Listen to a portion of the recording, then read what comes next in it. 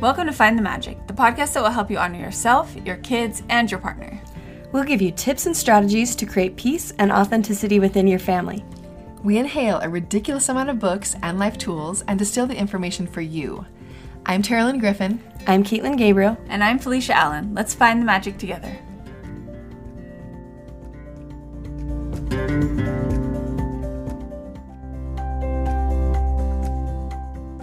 Mom deserves the best, and there's no better place to shop for Mother's Day than Whole Foods Market. They're your destination for unbeatable savings, from premium gifts to show-stopping flowers and irresistible desserts. Start by saving 33% with Prime on all body care and candles. Then get a 15-stem bunch of tulips for just $9.99 each with Prime. Round out Mom's menu with festive rosé, irresistible berry chantilly cake, and more special treats. Come celebrate Mother's Day at Whole Foods Market.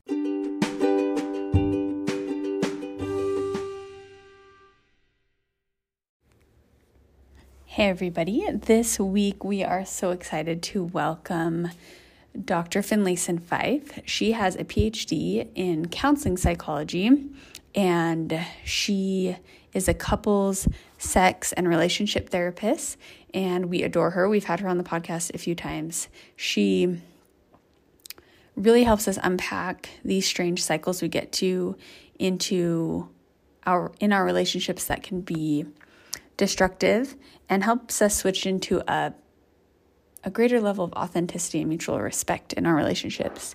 And today we jump into the intersection of eroticism and safety and security, and how those two can kind of butt heads when we're in long-term relationships, and how we can balance them out in our own relationships with our partners. I hope you enjoy.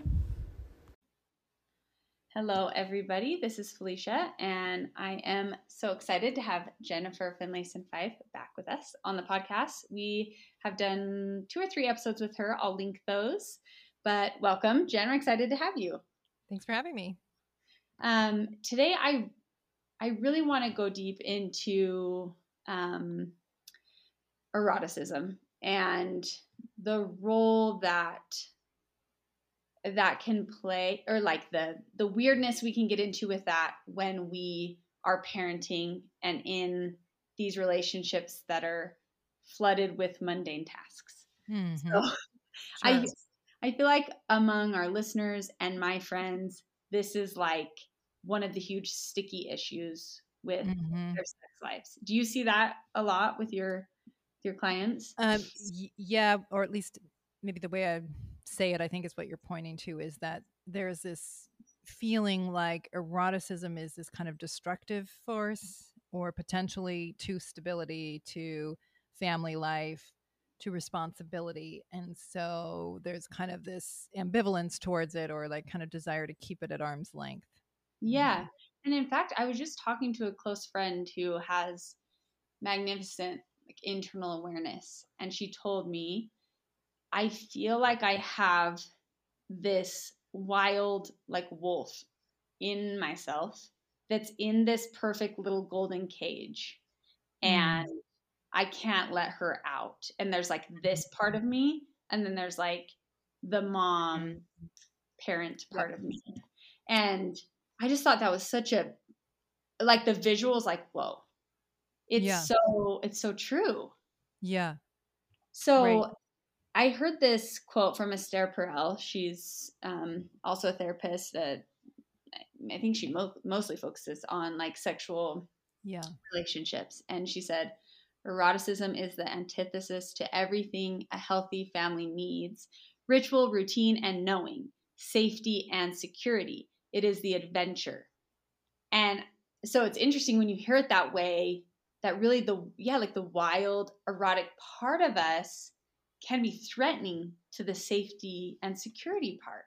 So how do we, does that make sense to you? And yes. I mean, yes and no. I mean, okay. And I think Esther Perel probably shares the view of what I'm about to say, which is you can't actually thrive. A marriage can't actually thrive if it's all about stability, security, and being buttoned down. So whenever we, human beings want two things. We want security, we want stability, we want predictability, and we want adventure, change, growth, evolution. And if we have too little of one or too much of the other, we will be unhappy. And so there's this tension between those two realities that are a part of the good life. And when somebody is only about adventure and eroticism and they want to open up their marriage and they want all this, they undermine all the stability that also grounds their lives. And if somebody's like only wants stability, is so afraid of eroticism that they don't make any room for it, they end up also undermining the peace of their lives because their marriage is brittle or lacks any life, or there's no joy in the marriage. And so there is it's how do we handle these two competing poles in a way that allows us to thrive? That's really the question. Yeah. And like when you're talking, I feel myself, and I think me naturally in my relationships. And I think this can also be loaded maybe with our past, how we were parented, past traumas, all of these things. But I like load myself into the safety and security. And so the adventure, the eroticism does make me feel like, ooh, I'm kind of nervous. Like, what if that destroys this? So how have you seen people balance it, or what tips do you give? Well, yeah. So first of all, a lot of people who are just afraid of eroticism have good reasons for being afraid of it, because a lot of times they've come, this is not speaking to you per se, but like a lot of times people have come out of situations in which sexuality was a destructive force, right? There was abuse, affairs, it undermined their parents' marriage. There's like a reason why they're thinking this is this indulgent, dark part of humanity, and therefore I want to get as far away from it as I possibly can. And it makes good sense, because what they're actually trying to get away from, in my view, is not eroticism. They're trying to get away from destructive sexuality, indulgence, self-service, darkness, right? That's a good thing to stay away from, actually. Yeah. Eroticism is not the same. Eros is the root word of eroticism, and Eros is the Greek god of life, the Greek god of love, I'm sorry. And in Freud's terms, it's the life force, Eros. In Jung's way of thinking, it's this desire for psychic relatedness, for connection, for transcendence of the self. Okay. So Eros is life affirming. It's about feeling more alive, more awake, more hope, more engagement. And so to claim Eros, sexuality is one expression of it. But it's affirming of life and love. It makes us feel more whole. I love that. So when you're saying that sexuality is one part of it, it makes me think of, when you're talking, I'm like, oh, if you could breathe that life into all, like across the board, it's not like eroticism or safety and security. It's a feeling that can enhance all parts of your life. It sounds like you're saying. Exactly. So for example, there's nothing less erotic than a red light district. Okay, so sex is everywhere, but it's full of despair, hopelessness, a giving up on life. And so again, yes, it's this embracing of life energy, and it's a way of living. Do we live hopefully? Do we live with our hearts turned to the uncertainty of life, but still seeking to go and create something good, better, solve, even when there's chaos and disorganization and difficulty in our lives? Can we still claim hope in the face of it? And that's a way of claiming erotic energy, Eros energy. So do you think that it's the piece of like the uncertainty and vulnerability that keeps people close to it? Because they kind of go, like, you do, the feeling for me is, so we've been going this way in our relationship or our family for a long time, and it's worked and it feels safe. I'm using quotes. Yes. So to open up to, okay, maybe like the word is, it's just feeling a little stale. Like Yes. our Exactly. intimate life is kind of stale. Yes. So you do want to breathe air into it, Yes. but it does feel a little uncertain. Like, is that the feeling that a lot of people have around it? Yes, and I think they're trying to avoid it. And how I would say it is that, you know, um, when we link our life with another person, there's tons of Eros energy in the beginning because it's about possibility and uncertainty and is he into me and what could we create together? And so there's just a ton of that expansive energy in the beginning. But usually when we get married, now we've like actually signed the deal and now we're going to buy a house together and we don't want so much uncertainty anymore. So Yeah. and also it's like this person is now locked in with me. And what we actually start to do, and Esther Perel talks about this, we start to reduce the intimacy of the marriage. We reduce what we show. We are running for security, and therefore we have a hard time talking about the differences. We have a hard time bringing up what our erotic desires are, because what if he thinks it's a stupid idea or that I'm disgusting or Mm. right? And so we start looking for a way to be safe in marriage to almost because of our own difficulty with embracing the true vulnerability of sex and love. Mm-hmm. Because we're feeling like if we just keep it exactly how it is, we won't lose it. Yes. We were to open up to And we won't disappoint. Yes. Yes. Or we won't find things about ourselves we aren't sure we can handle, or we won't, we often create marriages that are pretty stale because we want this supposed safety. And if you want to make it less stale, well, start talking about things you're too afraid to talk about. Start showing them things that you've always wanted sexually, but were afraid to say. Meaning there's a lot there that often we just do a really good job of pushing away while we load it down with responsibility and duty and expectation to not live in a more authentic, life affirming way. We turn our partner into a piece of the furniture. I think that's a John Lennon phrase. I can't remember where that comes from, but just like, we turn them into just this kind of stale object in our lives, as opposed to another person who has a different history, a different life, a different psychological world in which we will never fully know. We'll never fully know that person. Yeah, which if you're open to that, that is it can bring that Eros energy in because it's the curiosity and it's the newness. Absolutely.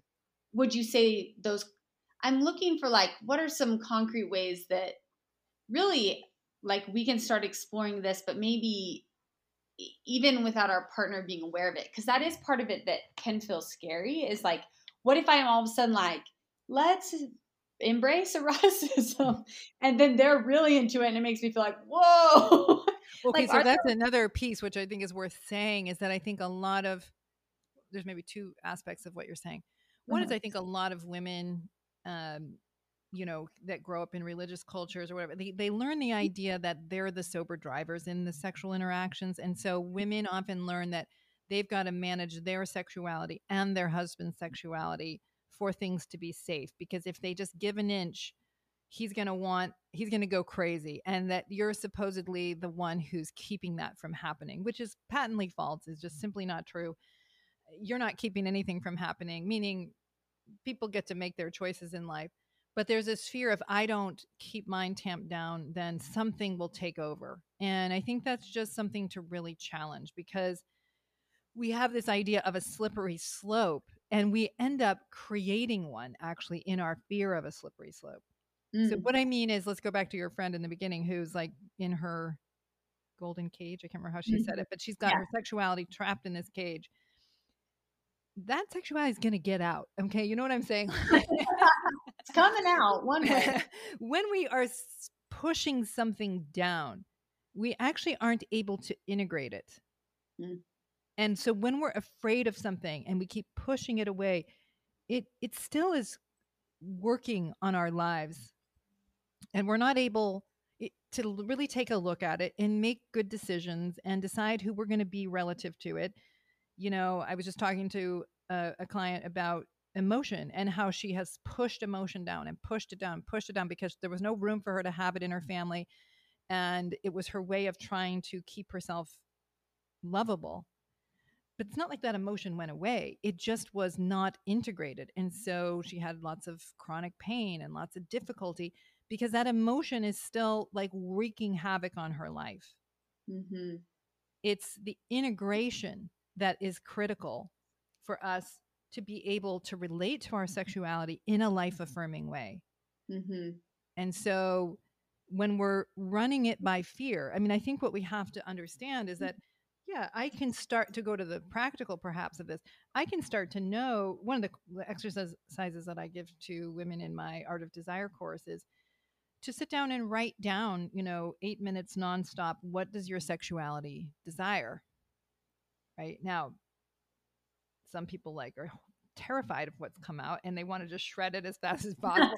and their fear is like, oh my gosh, if I've committed this to paper, now it's going to take hold of me. Mm-hmm. And that's just simply not true. Now that I can actually take a look at it, I can make some decisions about what is this showing me about me? What is this thing that I haven't maybe wanted to acknowledge about my sexuality? Um, Even if it's like my sexuality doesn't even know what it wants. Maybe that's what you write for 8 minutes. But even that is important to understand and to make sense of, right? I haven't given any room to it. Or my sexuality wants things I didn't think a good woman would want. It gives you a chance to make sense of it and integrate this into your sense of self, to know what you might want to ask for or to do or to not do, right? Because you have more ability to know yourself and make good decisions that are self-respecting and respectful of your relationship by knowing what's there. That's really interesting. The opening, so where's the line with that between sometimes I feel like so much not exploring with myself of what I want, but more talking in my relationship about what we want can feel not very attractive because it becomes this big thing, this big issue. And you see, like for me, I'm like, where's the balance between I want it to feel just like fun and spontaneous and easy, and it isn't a problem, but we do have to work through these things to figure out what we want. Like, do you think that there's a better way to do that, or is it just figuring out in our relationships? Yeah. So I think what you're saying is that sometimes these conversations get into a certain kind of power struggle. Yes. And they get down to kind of who's going to get what they want. You want something that I don't want. Mm-hmm. And then the fact that it's in a power struggle starts to take on a lot of meaning. Like, if you really love me, you just let this stupid thing go. If you really love me, you would accommodate this thing that I want. And it gets more about the demand of the ego in sex than about how do we create a relationship that's alive. Mm-hmm. And so when people are fixated on a certain behavior that they either want or don't want, they're trying to do safety. They're trying to get validation. If you love me, give me this thing I want, because I can't ever be happy if I don't get this thing that I want. Mm-hmm. Right. And that's a less mature, or, I'll never do that because only disgusting people do that. Those are both sort of lesser forms of relating to an intimate relationship. Mm-hmm. A higher form of relating to it is, how do we play together? How do we create something that feels more alive? And it's going to require stretching on both sides. Mm-hmm. Now, I work with a lot of men who think because they have more testosterone than their wife, that they understand that they are more developed sexually than their wives. Mm-hmm. And this is a big misunderstanding. Mm-hmm. One that Gets me a little worked up. Yes. Okay. Just because you have more testosterone doesn't mean that, or just because you want to, have 17 different positions is not necessarily about being less anxious about eroticism. Right. This isn't necessarily about wanting deeper connection and more exposure. This is often about, I want to try all these things and I want you to be a good enough wife to give them to me. Okay, now this can go the other way too, of course, sometimes women are the ones that are trying to drive these things and the husband doesn't want it. But I think that while novelty and playfulness is and can be a very good part of a relationship, that it's not at the cost of what I think we're all more anxious about, which is deeper exposure, right? Being flexible to really be with another person, to really to step towards them, to be naked, literally, to life, to each other, how vulnerable we all are, right? How none of us are as great as we think. Okay. Like we're all just humans, very flawed and very mortal. Yeah. And I think we're often trying to get away from that in our high desire, low desire demands. They almost can put on as masks to the real problem. Right. That's right. Yes. That feels really true, that the power struggles, and it does often look like low desire, high desire, or present like that. And the deeper question you're saying is, or the deeper problem is both people's willingness to be actually vulnerable. It's really them. I do feel that in a lot of conversations I've had about it, or with people, that it's like we're kind of tossing around all this position, that position, the frequency, blah, blah, blah. Yes. And that's not really the point. That's right. Oh, that's really the point. That's a breakthrough for me. Mm-hmm. Really good. Yeah.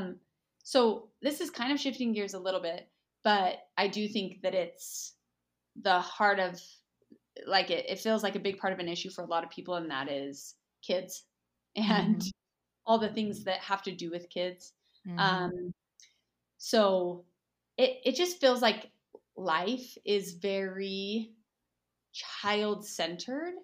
Yes. And in my perception, more than it has been in for sure. the past. So I don't know. I guess my question is, like, we put all this energy into our kids, and I feel like there's a disconnect between then how much we're putting into our intimate relationships. Yes. And have you seen this? Do you have tips on how we can do it better? What do you think? Well, let me just sort of speak to the principle maybe in it for starters. So first of all, yes, I think we are way more obsessed with our kids than even a generation ago. In part because we have fewer children, and therefore you can't afford to lose one. I know that sounds, yes, but when you're growing up on a farm and there's 13 kids, I mean, there's less obsession with each individual child than if you have two kids. And I think for a lot of parents today, their kids, it's a different ethos that a lot of people are raising their kids in, but there's this kind of idea that our kids are our measure. Right? This is how we demonstrate who we are in the world, is how our kids turn out. And so we also have a lot more anxiety, of course, because of that. I think that kids being kidnapped, so where kids were running around the neighborhood free to roam at age 6 and 7, 50 years ago, that now that's considered almost reckless as a parent. And so we hover, and our kids have actually suffered a lot because of that, because they haven't learned how to sustain their own sense of self, and going to this question of uncertainty, work out some confidence in an uncertain world from the get-go, because it's been kind of safeguarded for them. And then we send them off to college and think they should be able to get this all done fine. Right. So, and college counseling centers are reporting more kids showing up than ever, more depression, more anxiety, more mental health issues, because our kids haven't had a culture that's supported a lot of this autonomy that they in fact need. So we are often this way. And so when parents are showing up at birthday parties, waiting there the whole time, hovering at every, there's this inability to be a whole person. Now, before I say the past was so much better. I mean, if you think about it, though, you're on a farm and you can't keep track of kid number 12 because, you know, there's so much going on. You're also probably not doing a lot of romance then either. I mean, there's a lot of ways in which we avoid intimacy and romance because it's our human inclination to do that. We all like sexual validation. Even the low desire people out there like to know that you're wanted. We like for people close to us to think we're amazing, to think we're attractive, which is to want us, which is very different than liking the intimacy of sex or the intimacy of a marriage. And so we confuse validation for intimacy.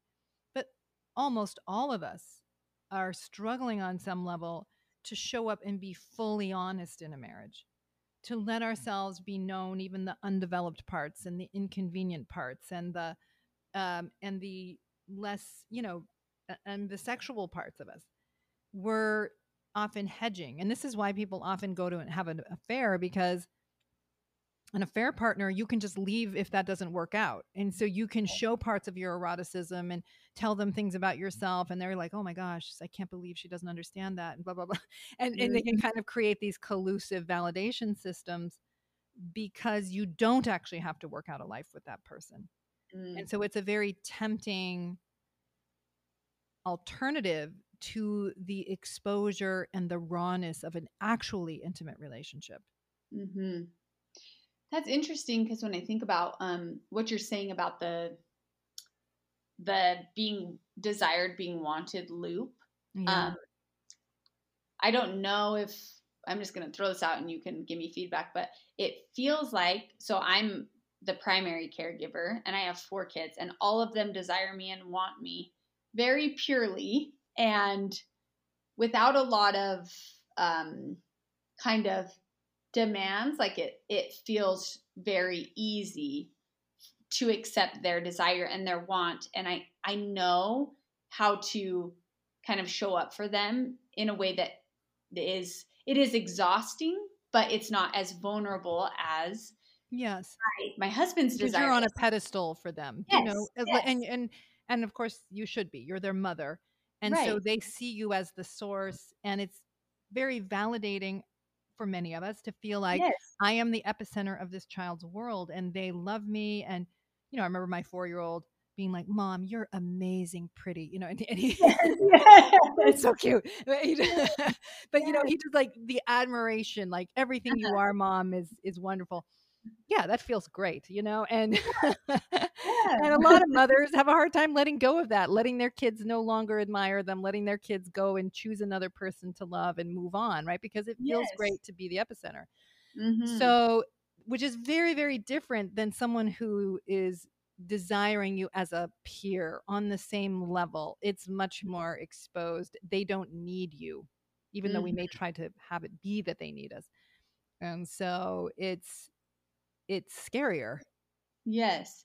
Yeah. And there's like this integration where I sometimes feel like, and maybe this isn't all family structures, where I feel that my husband can enter this realm of feeling needy-ish like a kid, but then I'm like, you're an adult. I need you to be an adult so we can have our adult intimacy. And that gets really muddy.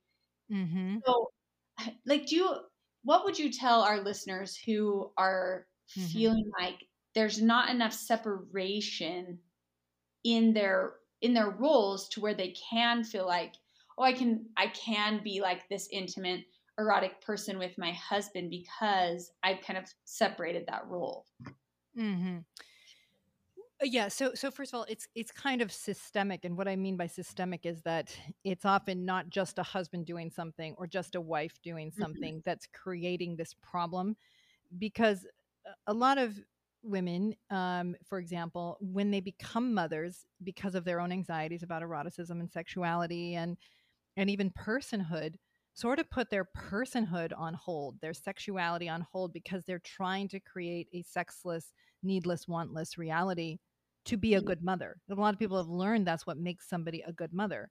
And they're trying to provide something different than what they had. So a lot of times, I'll just speak to the female side of it for a minute. Women are actually, how to say it, they're not a full person anymore. They turn into a mother. Now, it is true that motherhood is high demand and that a lot of your desires and other interests and so on necessarily get put on hold when the kids are small and there's a lot to do. So I understand about that reality, but there's a resignation for a lot of people where they kind of disidentify with being a sexual woman and a partner in the midst of parenting. Yeah. And again, it's trying to get at safety. And I can be needed in this role and I feel good in this role. And I don't even know about that world and it scares me. And I don't, and so it's just a kind of disintegration of a reality that then has impact on the partnership. Because just to give an alternative, like a woman can be in the throes of parenting, a full-time mom, and hold on to herself as a full woman with other interests, desires, and realities and possibilities, even if she's not engaging those right now, and still hold on to them in her sense of who she is, even if she's choosing to be at home. Yeah. Right? So do you see, what about the women who feel like I always felt super sexual and like really at home with myself, know myself, like had this sexual, I guess, identity. Then they get married and kind of like had trouble integrating that into a marriage relationship. Or it could be a man too, but I just see it happen with women more. Yeah. Well, yeah, there's plenty of women who absolutely feel that way before marriage. And then they get married and it goes away. And there can be various reasons. It can be a struggle within herself, right? Like she turns it into, I mean, very seldom is it just in one person. Usually it's a co-created meaning, but it could be like, one couple where the sexual, she loved the idea of sex. She was way into it premaritally. And then when they got married and it was her first time being sexual, it didn't go well the first night. Okay. That's probably true for most people. Okay. That are having sex for the first time. There's a lot to work out there, but she quickly turned it into, she's being a failure. She's not being the right kind of wife. And then she didn't want to be sexual because it kept reinforcing this idea that she was a disappointment, even though I don't think the husband was saying she's a disappointment. And so she's quickly like turning it into this area that made me feel alive and whole and enticing to this area that makes me feel broken and that I have to take care of his needs. And it still makes me feel bad, to quickly like going to a low desire position because it was no longer felt desirable to be there. But so yes, a lot of women have learned to do that. And a lot of women do that intuitively. But I think where it intersects with the man is often a man has learned, well, this is what a wife should do in marriage. And I have needs. And so he is acting like a child. He's acting like a needy child because he's looking for her to make his sexuality legitimate. He's looking to her to make him feel desired and good. And so he also this is not so much about intimacy as the pursuit of validation, right? This isn't so much about I desire you as do you desire me. Okay, so I'm speaking in the stereotypical way here, of course. But it can quickly turn into this thing I do for the next child that shows up after 5, right? It turns into this kind of struggle rather than, look, we're partners first and foremost. We really choose each other. We love each other and we want to have children together. But those kids are going to grow up and leave. And we're a partnership. And we are in our core a sexual partnership. That is, attraction and desire is what brought us together. Romance is what brought us together, right? Eros energy brought us together. And we owe it to ourselves and our kids if we want to show them how to be whole people and to have their own intimate marriages, how to be a loving couple that genuinely likes each other is the kindest thing you can do for your kids. You never want to neglect your kids because you're having so much sex. Okay, that would not be good, probably. Maybe once in a while. Okay. But, you don't want to neglect your responsibility to your kids. But I would argue part of your responsibility to your kids is to show them how to be full adults, not to just replicate the problem. Who gets to thrive, right? Yeah, I think this was Esther Perel also, but I heard a therapist say if you have in your mind that all the other person wants is sex, then you're Mhm. missing it. Like Mhm. they want Mhm. you, Mhm. but it can Yeah, that can be often, true, but it's not always true. yeah, it can often feel like, but it seems like it's pretty much sex. Yeah. Right. So Like, I appreciate whoever said that, the point, because I think there's real truth in it, that I think oftentimes when somebody is higher desire for sex, they can get turned, you're such a pig, right? right. You just, all you want, you're such a it's just the hedonism, and it's just not fair. It's not true. I Mm-hmm. mean, I think men are often more comfortable in their bodies, and it's a way to express tenderness and love and affection and care. And if that makes you uncomfortable showing up there, you can, as a woman, you can easily reduce it. You can try to reduce it to something that is not fair, Mm-hmm. right? Because a lot of men really do love, and they love well through their sexuality. Mm-hmm. However, it is also true, and I think women have lots of psychobiological reasons to scrutinize.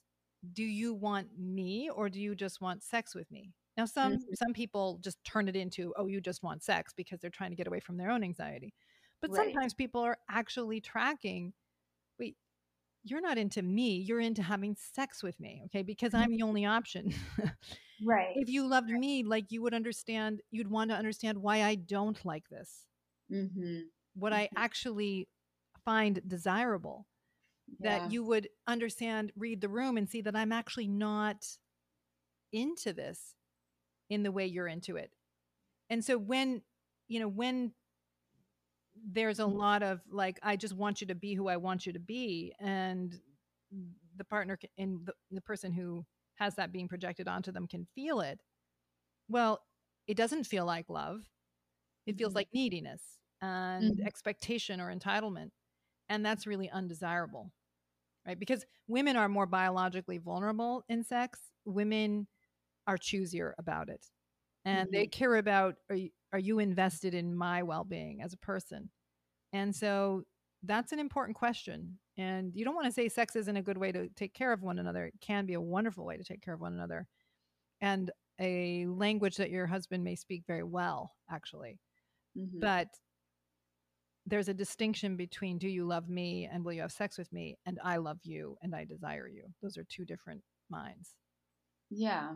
And I think that underlying vulnerability for a lot of women is like it is more of like a I need to make sure and check all these boxes before I'm going to go there with you.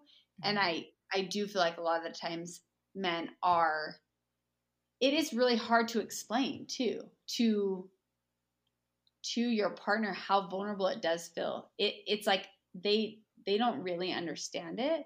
Do you have advice for couples trying to bridge that? Like I need to Yeah. feel a little more safe. I don't think safety is the right frame. It's Okay. one that we use a lot in the culture currently.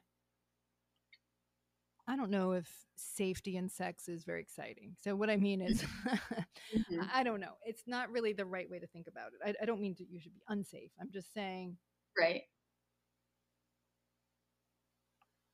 looking to your partner to make you feel safe is not a good position to be in. Checking boxes is about control, Mm-hmm. which is different than, do I see and understand that my spouse desires me, even if sex makes me anxious, even if I think it's poor judgment, even if I think it's because he doesn't really, really know me that he desires me. Um,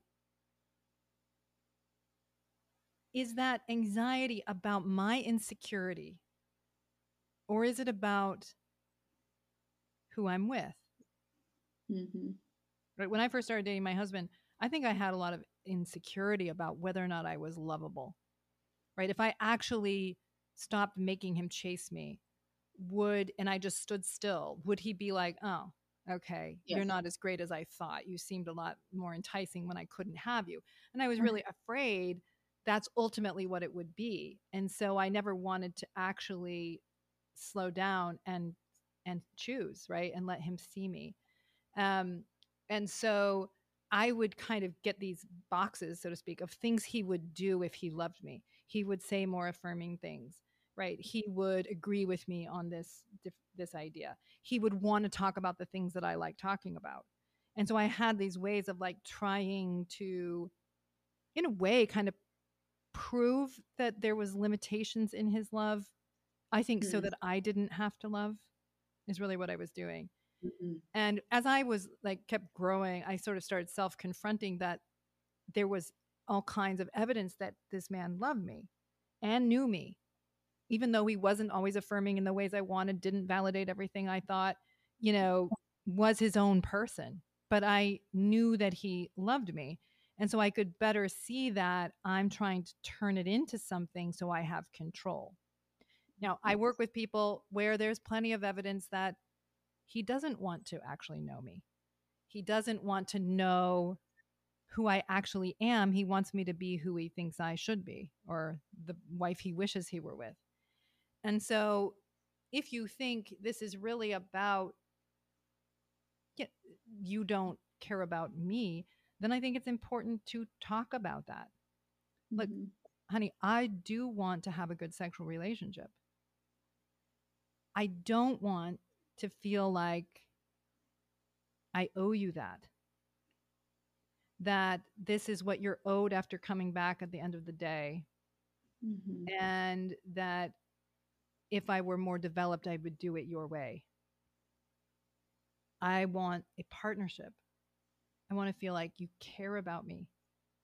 And I feel like you're more resentful of me than you are invested in my happiness and in the question of who I am. And so there's always this sense of you being owed and how I'm not the right person for you. And if I were more like you, that I would be more grown up, or I'd be more the right kind of person, rather than you knowing who I am and why I'm not that interested sometimes in the sex that you're offering. Okay, so that's a woman who's holding a self and saying, I want to be desired for me. Yeah. Not changing to be what they're desiring. Right. To earn something. Yes. Yeah, I love that. I think that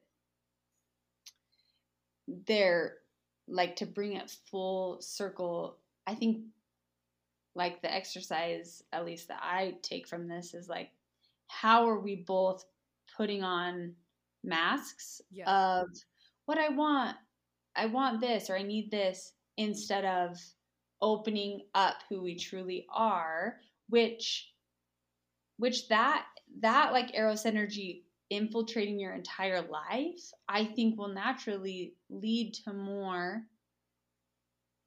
sex, more intimate encounters, without having to work on it like it's a problem, which can often, that's what often feels like a turn off to me. I'm just, if it's going to be an issue, I don't know.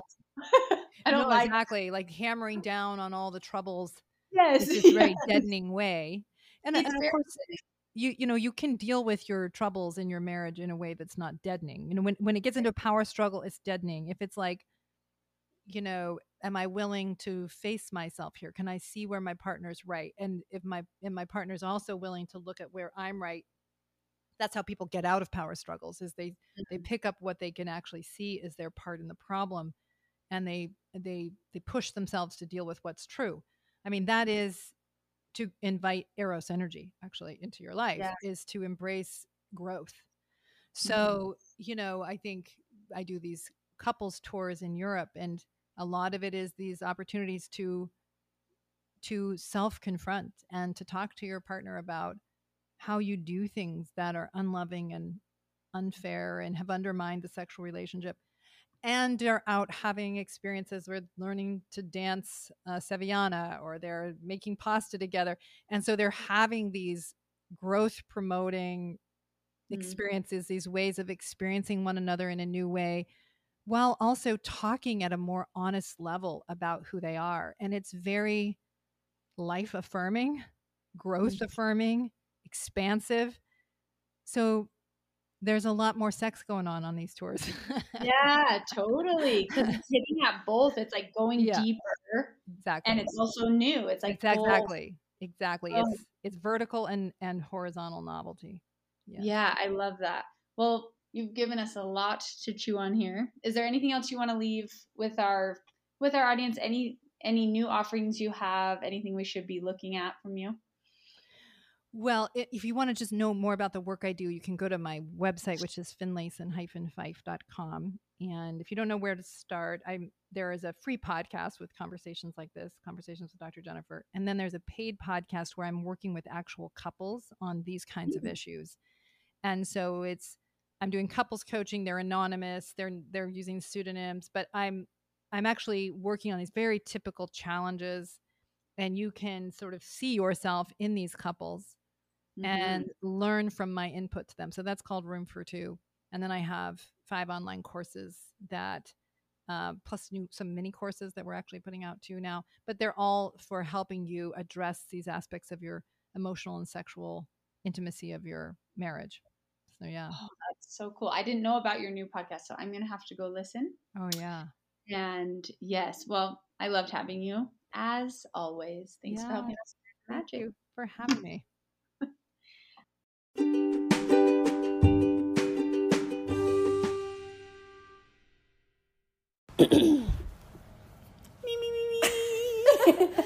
Brown cows.